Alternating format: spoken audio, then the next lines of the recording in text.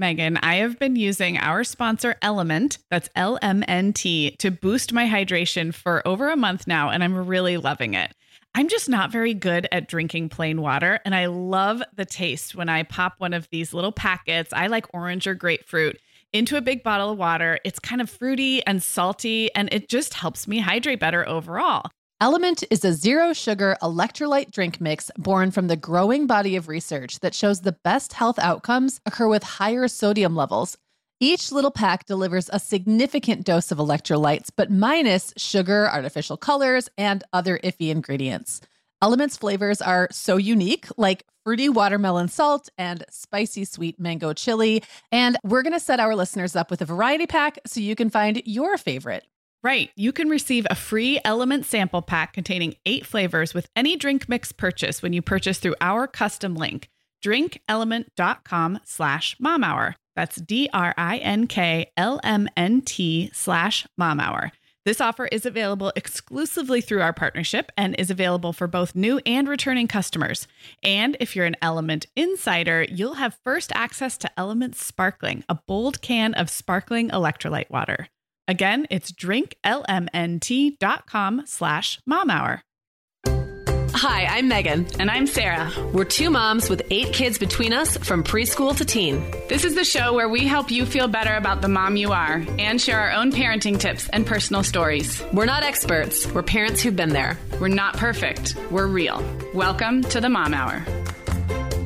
Hey everyone, and welcome to episode 141 of the Mom Hour. This is a very special Friday episode, and we're really excited to have you guys listening today and for the interview that Megan and I are going to set up in just a minute. Megan, the end of the school year and kickoff to summer is a busy time of the year for families, but we can all eat stress-free and hit our wellness goals with ready-to-eat meals from our sponsor, Factor.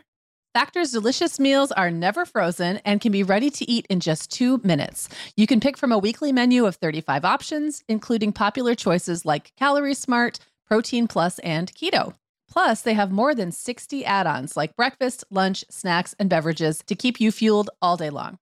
So our team was comparing notes recently on our favorite Factor meals, and Katie loved the herb-crusted chicken with mashed cauliflower and toasted almond green beans. I loved that one too.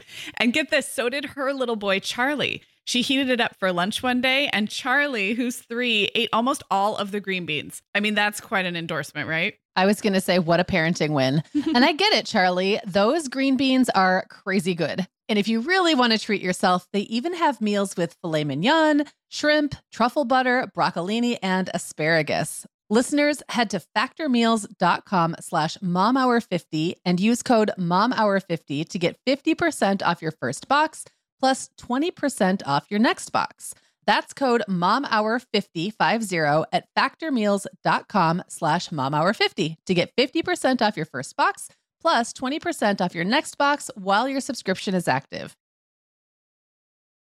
We are welcoming back Vionic as a sponsor today. And Sarah, I will be honest, I was sorting through my warmer weather wardrobe the other day, and it could seriously use a refresh. But you know what's good to go? My shoes. I've got a great selection to choose from thanks to the Vionic Vitals collection. And lately, the pair I keep putting on again and again is the Uptown Loafer. I have 2 pairs, one in sand suede and the other in camel leather, but please don't make me pick a favorite. Oh, I won't. I'll let you keep both. That's so funny, Megan, because I was a little jealous of your Uptown loafers. I was the last one on our team to get a pair, but I just did. I also got mine in the sand suede, and I think I've worn them like 4 times this week. They really finish off a cute spring outfit.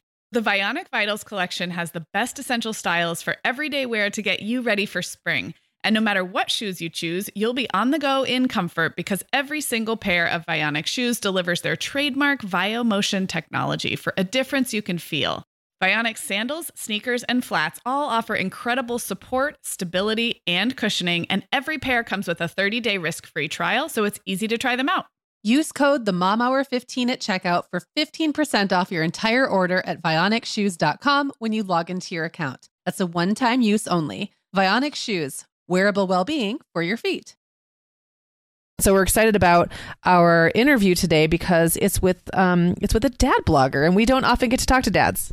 Not only do we not talk to dads very often, we really haven't tackled a lot of dad topics, and I'm really excited for the conversation you guys are about to hear. So one of the things that we wanted to talk about with Whit was dad stereotypes. Megan, you and I have been around the blogging world a long time.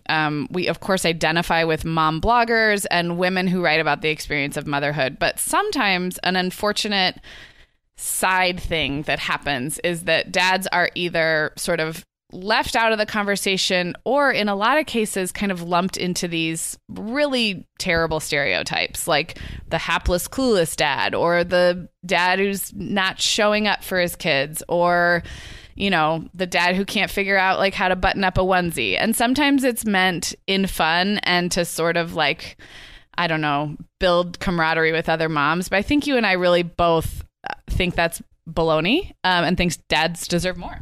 That's so true. And Whit Honea is actually our guest today. He's the author of the Parents Phrase book and an activist, which I love about him. He's co-founder of Dads for Change, which is an organization dedicated to progressive parenting. He writes for like everybody and has been around forever and is an all-around great guy, and is also very much all about dads being involved and busting up those stereotypes. So really excited about his interview. Yeah. And so the combination of our work with responsibility.org and Whit's work with them, the conversation you're going to hear is really about all of the above. We talked to Whit about addressing those stereotypes and sort of giving dads a voice. And if they are feeling lumped into those categories, how to stick up for dads, how to not really stand for that kind of really potentially limiting assumptions we make about the role of dads. And then we really go into the importance of some of these tough conversations about alcohol, about, safety and kids growing up, and how important it is for dads to be a part of those conversations, the way some dads might handle those conversations differently than moms, and how we can support each other as parents and co-parents. And yeah, it was a great conversation. So should we get right to it? Let's do it. Hey, Whit, welcome to the Mom Hour. Hello, thanks for having me. We're so excited that you're here. And we are going to talk about busting up some dad stereotypes, which I'm really excited about. We haven't really had a dad blogger on our show. We've had a couple men on our show, but I'm really excited for this conversation. So, Megan, do you want to kick this off? Sure. Well, I'm really excited that we're going to have responsibility.org back as a sponsor. I have worked with responsibility.org and their Talk Early campaign now for several years, and they were one of our very first sponsors. And what's really great about the organization is that they're really all about encouraging conversations with our kids. So specifically around alcohol responsibility, but going deeper than that, just the difficult conversations and the importance of having them frequently, and not necessarily like that big uncomfortable talk, but just making those conversations part of our lives. So I'm really glad that we're going to have Whit on the show today, and that we're talking about just dad stereotypes and busting those, and dads having those tough conversations with their kids and all kinds of stuff, Dad. So hey, Whit, we're just so glad to have you. Thank you. Happy to be here. So Whit, I'd like to lead off with a question that kind of sets the tone for the whole interview, I think, and that is, what dad stereotypes have you encountered? And I'm especially curious what's changed. You've been writing about fatherhood for a while. So what's changed since you started writing about fatherhood? You know, I don't understand stereotypes, first of all. Here, let me just open with a tangent about stereotypes. There's such a weird thing, right? Saying someone does this or that because they're this or that, and everybody is this collection of parts, whether it's our gender, ethnicity, age, nationality, religion, sexuality, ability, whatever. So by the time you get to that dad label, it's like the Venn diagram of identity is basically a kaleidoscope, right? Yeah. Right. And so, but we sure do love our stereotypes. So to answer your question, I guess dads are pretty often you see dads portrayed as these dumb, bumbling, incapable, of a simple task, immature, big child, irresponsible sort of thing, right? Yeah. Right? Yeah. Or even worse, they're distant and uninterested, like emotionally unavailable, and then they're brutally hard on their kids. Right. And so I feel like we see those stereotypes primarily in pop culture, TV and movies. And over the past decade. As you said, I've been doing this a while. I started when my first was born, and he's 14 now. So over the past decade plus, I feel like we've seen a real shift toward dads that are multi-dimensional, and they're hands-on and deeply involved in all aspects of parenting, from changing diapers to the tough talks and everything that goes with that. So in my opinion, the pop culture is starting to catch up to reality, whether it's a stay-at-home dad folding laundry with his kids, or a dad in a airport in Cairo reading a bedtime story to his kid in Tucson. Yeah. The strength of being emotionally invested and the rewards thereof, I think, portraying a much more honest picture of fatherhood, which is awesome because that actually shapes new realities for future generations. It's all circular. Absolutely. Yeah. Absolutely. It's funny how those I guess cultural preferences change too over time, how things that were funny like in a 90s sitcom just aren't funny anymore. They really never were, but people would laugh at them anyway, and now it's completely changed. I remember when I first started blogging as a dad, and there weren't labels for any of that. You're just a parent who happened to blog. But I remember making a couple of Mr. Mom references, and that's how I knew that there were other dads doing it, because I got taken behind the woodshed for my Mr. Mom references. We all have to learn somehow, Well, yeah, and some of these are just so deeply entrenched, and I think it's really encouraging that you say you're seeing a shift. I think it's got to be a slow change, because I think a lot of that is still out there, unfortunately. Even if we know individual dads doing all the things you say, Whit, the labeling and the stereotyping is pretty pervasive. I want to bring up something that's maybe a little bit delicate, but that is that I think moms sometimes contribute to this, including moms on social media and in blogging, and who have a platform. And maybe it's unintentional, but I think sometimes either because it's funny or because we're looking for a shared experience of, oh man, like my husband dressed the toddler today, like look what he's wearing to daycare. I think sometimes we unknowingly or knowingly contribute to that. And I'm curious if this is something also that you've observed, or even in individual partnerships, if there's things moms are doing that's really reinforcing those stereotypes instead of letting dads be who they are. Yeah, definitely. And what's interesting is that conversely, things that dads put out there that do well and then possibly go viral are things that are just them combing their daughter's hair or something like that, which it's fantastic. I have friends who I'm sure we all know who have had that experience, and it's wonderful, and I'm happy for them. But really, they're just doing what a dad does, right? And for it to be treated as some novelty, I think the thing that rubs people the wrong way in that regard, and this is primarily online, because I think jokes are easier to recognize, in person, and so it's the reinforcement of those stereotypes that we were talking about a moment ago, where the biggest offender is probably insinuating that a partner is useless, right? And so for like a mom, everyone knows that this mom has 2 kids, and she says, "Oh, I have 3 kids," implying that the dad is one of them. And so I'm sure that it's meant, maybe that their husband or boyfriend or whatever is, silly and fun and playful, not necessarily. I don't know that that's what they mean. I'm trying to be nice about it. I just fielded that comment at a party the other day, and believe me, that was not how it was meant. It's pretty out there. Yeah. So the gut reaction is like, well, why'd you marry somebody like that? Yeah. Ooh.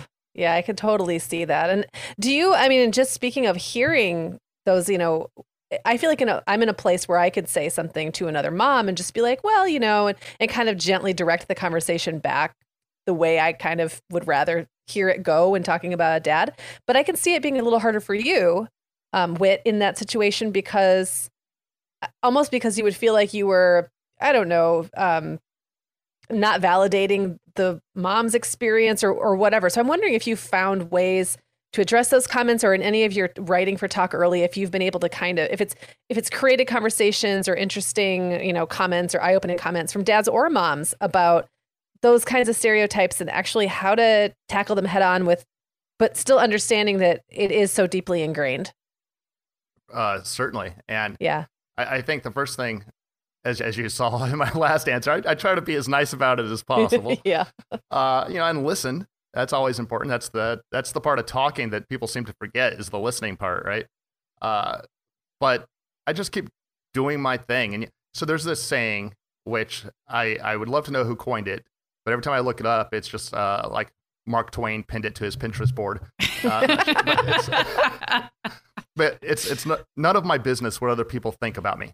Yeah. And yeah. I spent a lot of my life trying to, various levels of success, lived to that, because I figure whatever lens that other people may view me, they're coming from their own unique place, and they're going somewhere else that I'm not. So it's like, why should our crossroads ruin my day? Right. But as first of all, you gotta have a sense of humor. That'd be the main thing, and then maybe a silo full of salt grains. But when I do address the comments, the thing that happens more often than not, and this usually happens like in the supermarket checkout, because I'm not sure why. You'll spend that whole time in the store, never acknowledge anyone else, but when you check out, everybody's chummy. Yeah, right. And it's usually, and here's me adding my log to the stereotype fire. It's usually strangers of an age. Yep. Mm-hmm. And they'll say things about, oh, it's Daddy's Day, or right. Daddy is babysitting, and that's a pretty easy conversation to jump into, because obviously, I'd like to think it's coming from their own memories and thoughts about parenting and this antiquated idea of fatherhood, that when they see a man who is just happily confronting their understanding of what a dad is, it's this delightful novelty, so they think it's a positive comment. Right. Exactly. Yeah. Exactly. So, it's easy to say something like, well, every day is Daddy's Day, or I'm not babysitting, I'm their dad. That's what dads do. But you can do it in such a way that maybe have a little bit of conversation. And if that doesn't work, then you just, ram them with your cart. That's usually my first choice. Just ram with the cart first and ask questions later. Exactly. And to your point about the Talk Early post, so there was a post I wrote in June when they sent out some information about comparing the percentage of dads that talk about alcohol with their kids to the number of moms. And the numbers were strikingly low for everyone, but the dads especially came off looking pretty bad. And it kind of surprised me, because that's not my experience. So I decided that maybe I was living in this, this online fatherhood community, which by just merely existing shows how involved these guys are, right? So maybe I'm living in this bubble. So I decided to have those conversations with my peers in the real world, quote unquote. And so whenever we'd go, I'd take the boys to the park or the library, and we'd see other dads, which right there is another stereotype, right? About dads being out, and our streets are full of dads walking kids to school and stuff. So we'd have conversations about it. And I think most of them were as surprised as I was, because everybody thinks that they're doing right by that. But I think that there's a lot of assumption, which is my biggest takeaway from that, the information that responsibility.org shared with us, was that dads seem to build up upon this assumption. We're applying common sense about drinking to an audience that has no context for that. And I know that I'm guilty of that as well, because you just assume some things are known, right? And maybe we're not digging deep enough, or starting far enough back. So there's chapter 3. And not only are the dads in your community online involved, but they're also by nature of what they do communicators, right? So but dads and moms, in this space, so that adds another layer of sort of, we're not necessarily the norm. Right. Your sample is not necessarily a representative sample. Right. That's really interesting. So I want to shift a little bit, and your boys are 11 and 14, you said, right? Yes. So we have a lot of listeners of our show, and Megan and I both have kids. None of us has babies anymore. My youngest is about to turn 5, and that's the youngest of our combined kids. But in our listener community listening to this right now, we have a lot of new parents, a lot. And they come to this show, I think in part to see glimpses of what's ahead. So I'm excited that the moms listening to this show get to hear a conversation about having tough conversations about alcohol, even if that conversation for them is several years down the road. So I want to kind of go back in time, and can you just tell us about just how you transitioned into your role as a dad and kind of what that's like for dads as they come into this role? And I don't mean just like the first week with a newborn at home, but it really takes time, at least Megan and I have found, to settle into your role as a parent and figure out what kind of parent you want to be. So what was that like for you? You know, first of all, when you say our combined kids, I immediately thought of Voltron, and we should probably make that happen. I can't decide which one gets to be the leg. I guess you need two for a leg, right? Right. Well,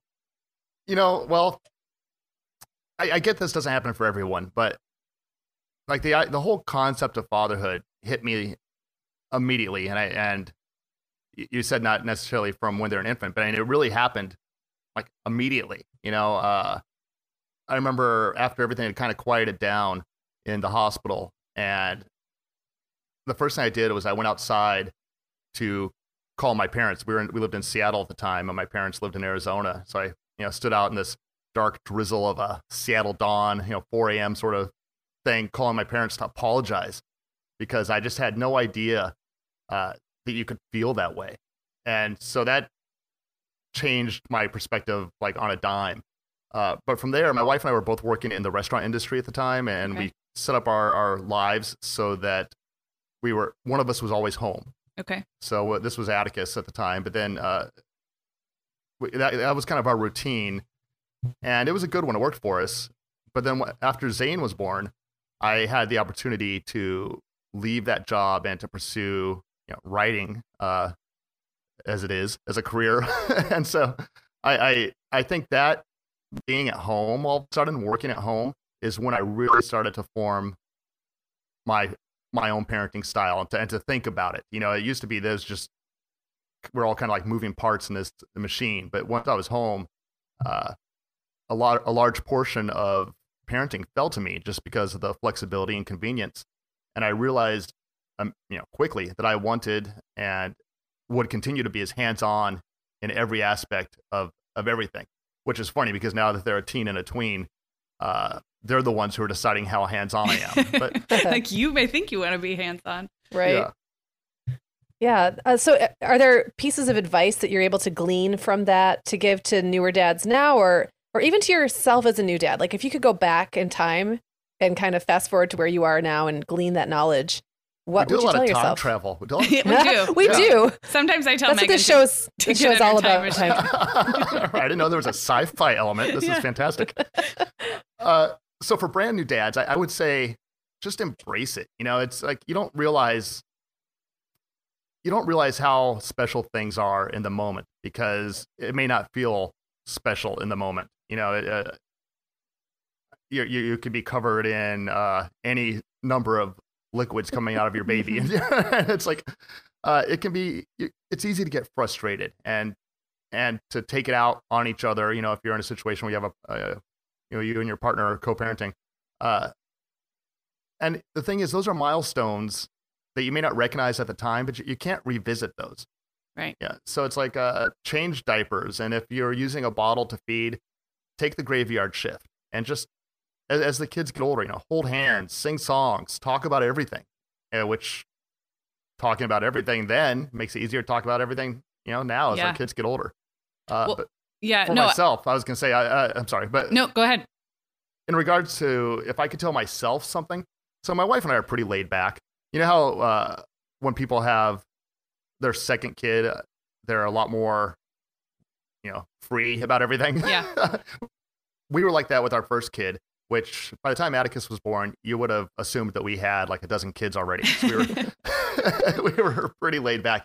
And yet I still, I'm a worrier, on my mother's side. And I worry about things that there's no way I could have any control over this. Like, will they find happiness? Or, are they seeing something in me that's negatively going to affect their life as they get older? I'd lay awake at night thinking about things that I can't do anything about it. So if I could go back to myself, I would just say, hey, get some sleep, man. Yeah. Yeah. I love that. I want to comment on something that you said just recently, which was the amount of time that you were able to log when your babies were little, and, you know, with your the flexibility that came from working from home or being at home. And obviously not every family has that situation. But what I sort of took from that was you made it the norm to get in and do the everyday things that are kind of boring and dirty, but over time, those add up to a relationship with your kid. And I think we started talking about stereotypes and kind of how we've come far, and we have come far.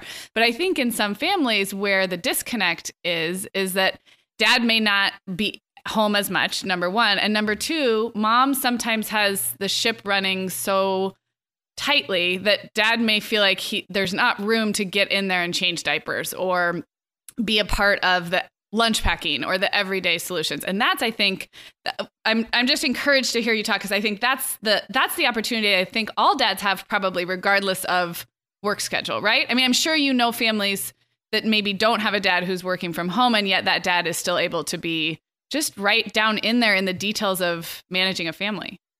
Oh, for sure. And it's kind of a broad brush to paint with, but I think that if you want to be involved, you can find the ways to make that happen. Mm-hmm. And everyone has a different schedule. Everyone has a different family dynamic.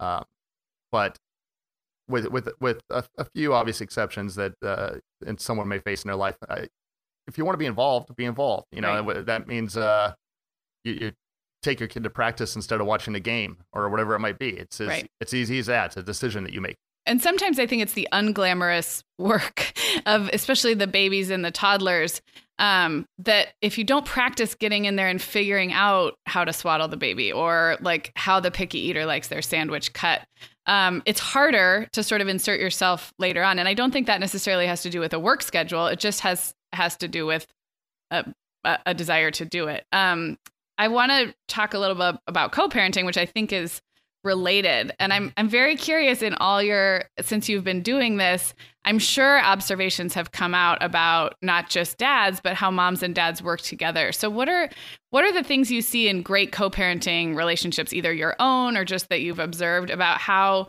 we can sort of play to each other's strengths and support one another as, co-parents? So I hope I don't sound like I'm being difficult or traumatic, because I do that. You're fired. I do that. Yeah. Get the shopping cart. I certainly believe that people parent differently, because, it's just that we're all individuals. But over the years, I've kind of conscious, but also subconsciously, I've found myself moving away from thinking of things as that's what dads do or that's what moms do. Because I suppose it started because so many of the stereotypes that we were talking about, right? A lot of them, they're about gender roles, right? And they're applying them to parenting, and that doesn't fit my experience, my personal experience. So, for example, in our family, I'm the emotional one, far more than my wife. But it's a stereotype you would hear the reverse of that. So I wear my heart on my sleeve constantly, and I don't hide that from the boys at all. In fact, I encourage it, them to do the same. And my wife, for another stereotype, she's the handy one. She's the one that puts in the ceiling fans and builds all the IKEA everything's. So it's, I think, part of redefining masculinity for the better. This modern version requires stepping back and seeing where it went wrong. Yeah. Because let's face it, it has, and a lot of that is rooted in these stereotypes of masculinity, especially as it pertains to fatherhood. So I hope that not getting too off the thing. So no, absolutely. Well, it occurs to me that it actually swings both ways too, because by you stepping up and owning your personality, it allows your wife to be who she really is. And how many moms do we know, Sarah, that we hear from, who really don't want to be the one who is doing maybe the domestic stuff or the stuff that's typically supposed to be chaperoning field trips, right? The mom role, both hate to do, but they feel like they're supposed to. And maybe if there was more room for everyone to just be who they are, comfortably, then everyone could just find who they are and fill in the gaps Yeah, and maybe that's at the root of my question about co-parenting, bad question writing. No, not at all. No. I mean, I'm just giving myself a hard time. But how do any two people figure out how to complement each other's strengths? Because you're right, it isn't male or female or mom or dad. But I know in our marriage, there's just certain things that are I'm so glad that my husband has certain strengths so that I can let him shine in those areas. And you're right, it has nothing to do with gender. It's just like, oh, thank goodness we have a good balance with this because I'm not strong in this area. Exactly. I know, or at least I think it's really about understanding, the strengths and weaknesses in our partners as individuals, not necessarily as a parent. Right. And then also being able to recognize, and this is the hard part, and accept them in ourselves. Mm-hmm. Yeah. And then working together to kind of find the best path forward for everyone. Right. Yeah. Knowing when to zig, when they zag, and being able to read a room. Yeah. So I think it's when we try to be something we're not that things tend to go south. Well, yeah. And we hear from a lot of moms who want to do things the quote unquote right way. And maybe they've read the parenting books or they've decided something is the right way. And that I think is a dangerous way to lose sight of, if you are a 2-parent household, you have 2 different humans who are able to set examples and lead and, have relationships with the kids, which is great. It doesn't have to be. I guess my point was if mom has decided that one way is the right way, the danger is that the other parent gets sort of left with what's left or left to follow along to something that's been prescribed instead of, like you said, reading the room and figuring out how each parent can contribute. Yeah, exactly. I don't want to go too far down the rabbit hole because, like you, Whit, I'm a tangenter. So, is that a word, tangenter? It is now. But I just also want to just kind of almost as an aside point out that, like, as a divorced mom, what I'm also realizing is that 2 people don't necessarily add up to 100% of what your kids need. Right. One person can't, but 2 people don't always either. And so, there might be gaps in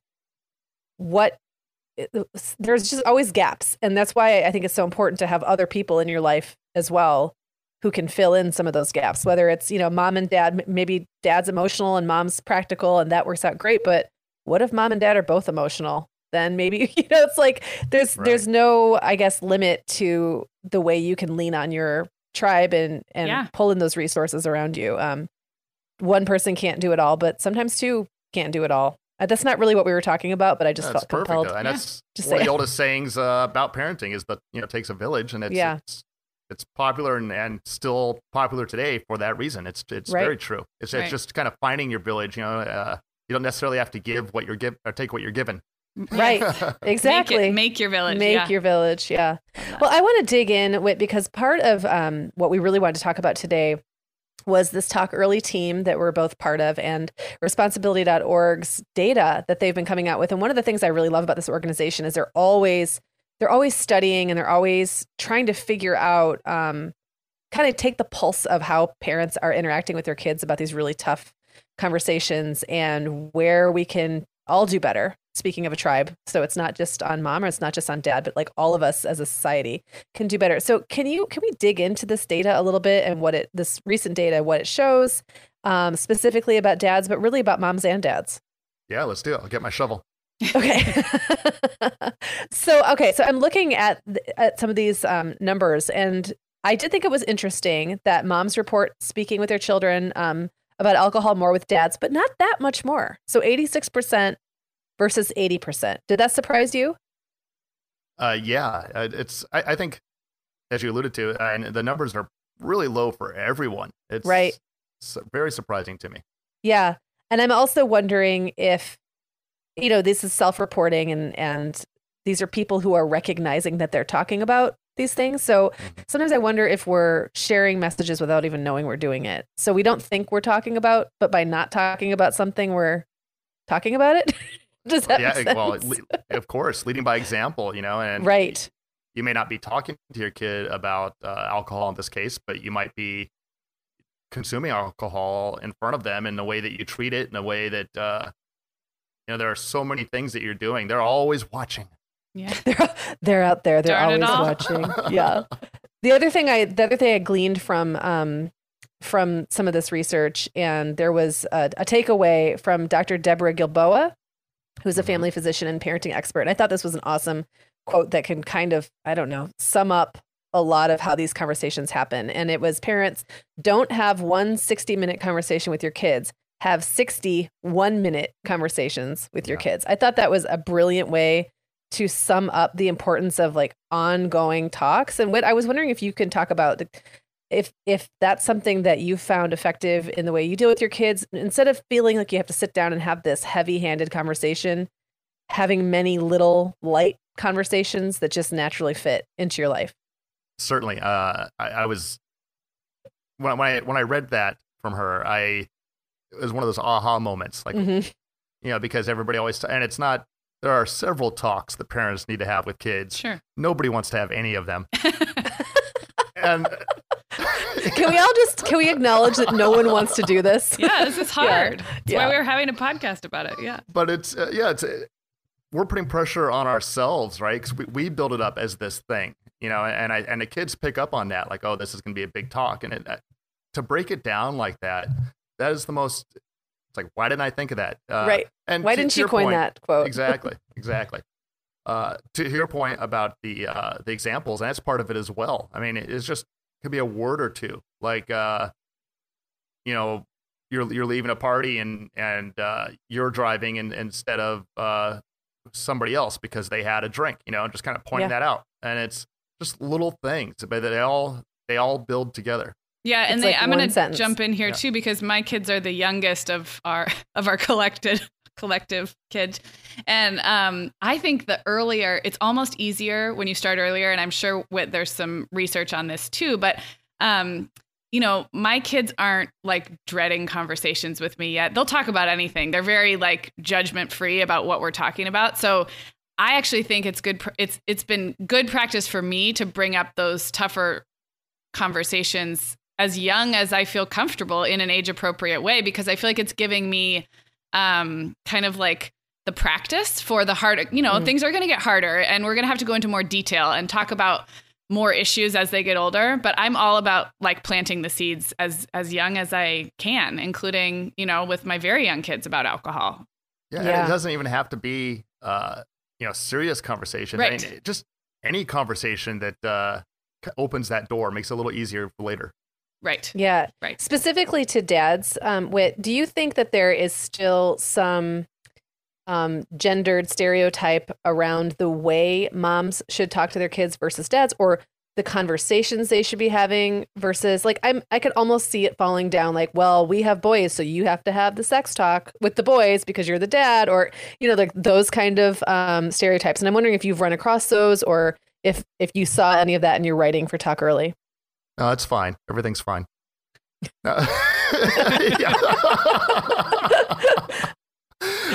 There is so much of that, right? And it's everywhere. It's parents put it on themselves, society puts it on us, and it's everywhere. So, to back up a little bit, that's depending on your own parenting situation. I mean, if you have somebody who's like, I'll take that, wonderful. I don't care. It doesn't matter who it is. Yeah. But at the same time, it shouldn't be one person's responsibility in a relationship to be, it's like good cop, bad cop sort of thing. And you don't want to put your kids in a situation where they always look to one parent as the wise one and the other one as, ATM or whatever it might be. Right. I'm curious, how this has played out as your boys have gotten older. Have you been practicing what you preach in terms of lots of little conversations? Are you finding that conversations get easier as you are more, move through parenting, or is each new conversation sort of awkward and hard in its own special way? That's like my life. Again, everything's fine, right? Right. That's the tagline of my life. Yeah. Awkward in its own special way. So I'm in this situation now because the boys are 11 and 14, that I'm on both sides of this conversation fence, right? Mm-hmm. Where my youngest, Zane, won't ever shut up. We're having conversations until he is asleep, and then they start again. And then my 14-year-old, a conversation is basically me asking a question and his, so in terms of, for me, it's easier to talk to the 14-year-old in terms of content. I'm more comfortable because I feel that at 14, he gets to watch shows with me that the younger one doesn't, and Right. things like that. So I think that he's in a place where he has some better context. But at the same time, it's really a process to get him to participate on his end. I know that he's listening. I know that he gets it. He's a good kid. You know, I get that, but I sure would love some sort of confirmation that he is receiving Receiving the signal. Yeah. Well, exactly. Whit, I have to tell you, my quiet one is 18 now, and you might never get it directly. But Megan, I was going to prompt you to weigh in because Megan has 4 boys in a row, 3 of whom are into teenage years. So I was curious if you have seen like variance, Megan, in the way they receive conversations.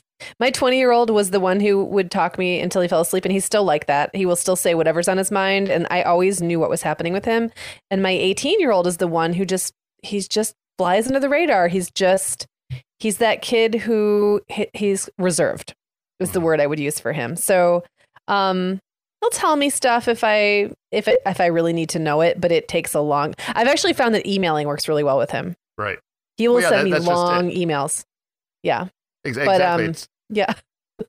So 4 of them, you're seeing all kinds of stuff.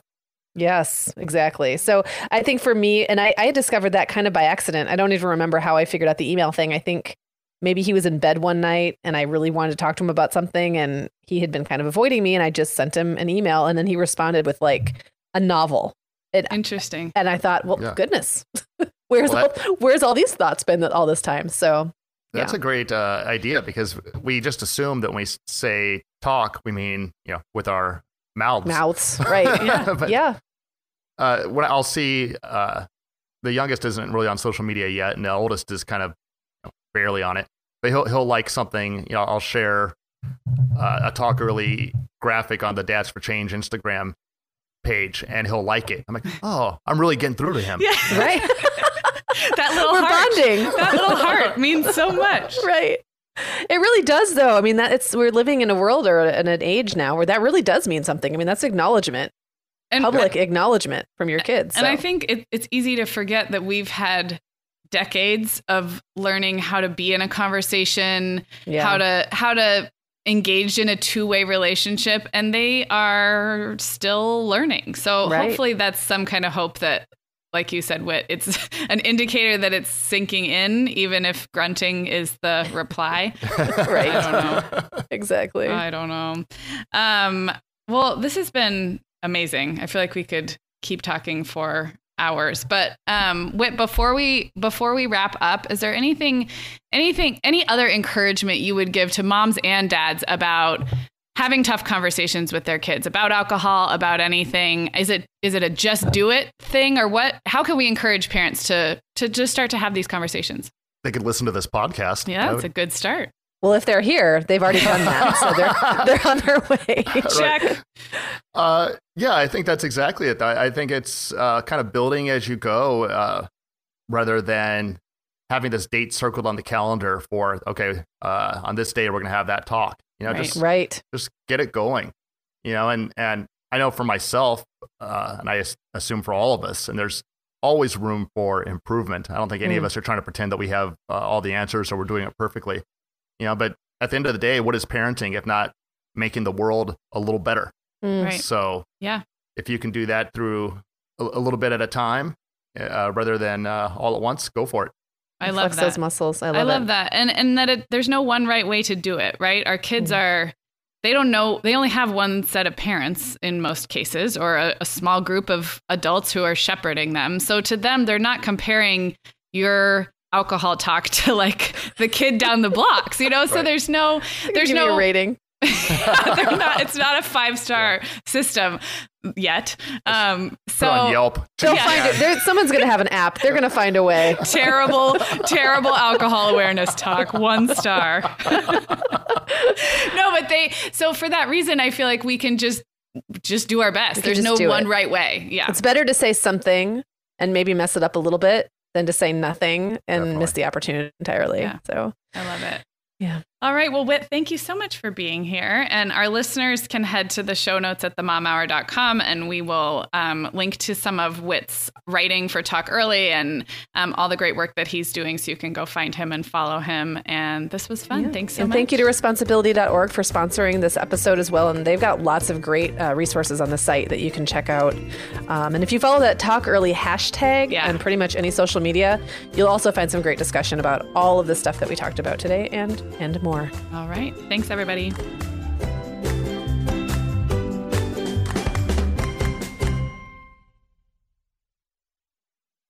Guess what, Megan? Over 10,000 teens are already using our sponsor, Erica, to help them unplug. That is amazing. Erica, that's Erica with a K, is the social media health app for teens that gives them the tools to unplug whenever they need to for improved health, study focus, sleep, and daily balance. It's so cool how this works to hide distracting apps from your phone at the touch of a button, keeping them out of sight and out of mind without deleting your data. Yeah, teens really get that social media comes with risks, including addiction, and Erica helps them build healthy habits and self-regulation that will benefit them their whole lives. Tell your teens about Erica and save 20% on the Erica family plan with promo code TheMomHour. Go to erica.app and search for plans.